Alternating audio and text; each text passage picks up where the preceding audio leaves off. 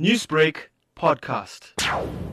Well, this is something that we are exploring. SARS is a state-owned entity. We are also a state-owned entity. The laws of this country make provision for us to cooperate with each other. So it is in that context of cooperative government that we are exploring working together with SARS to help us to collect. When the talks have been finalized and with the firm, we will communicate to that. But it's something we're exploring. What is the estimated outstanding amount owed to SANRAL by defaulting motorists? It is sitting at about 11 billion.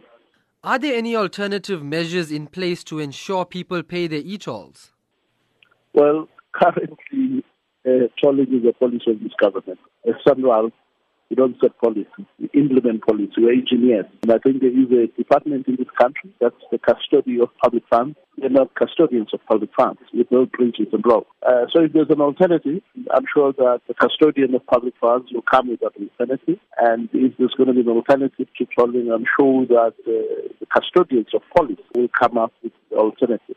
If this garnishee order has to go through, what does it mean for those who cannot afford to pay these e-tolls? Once something firm comes out of these exploratory discussions, we will communicate. But the question of people not being able to pay, I think government has done a lot to accommodate the poor, the working class.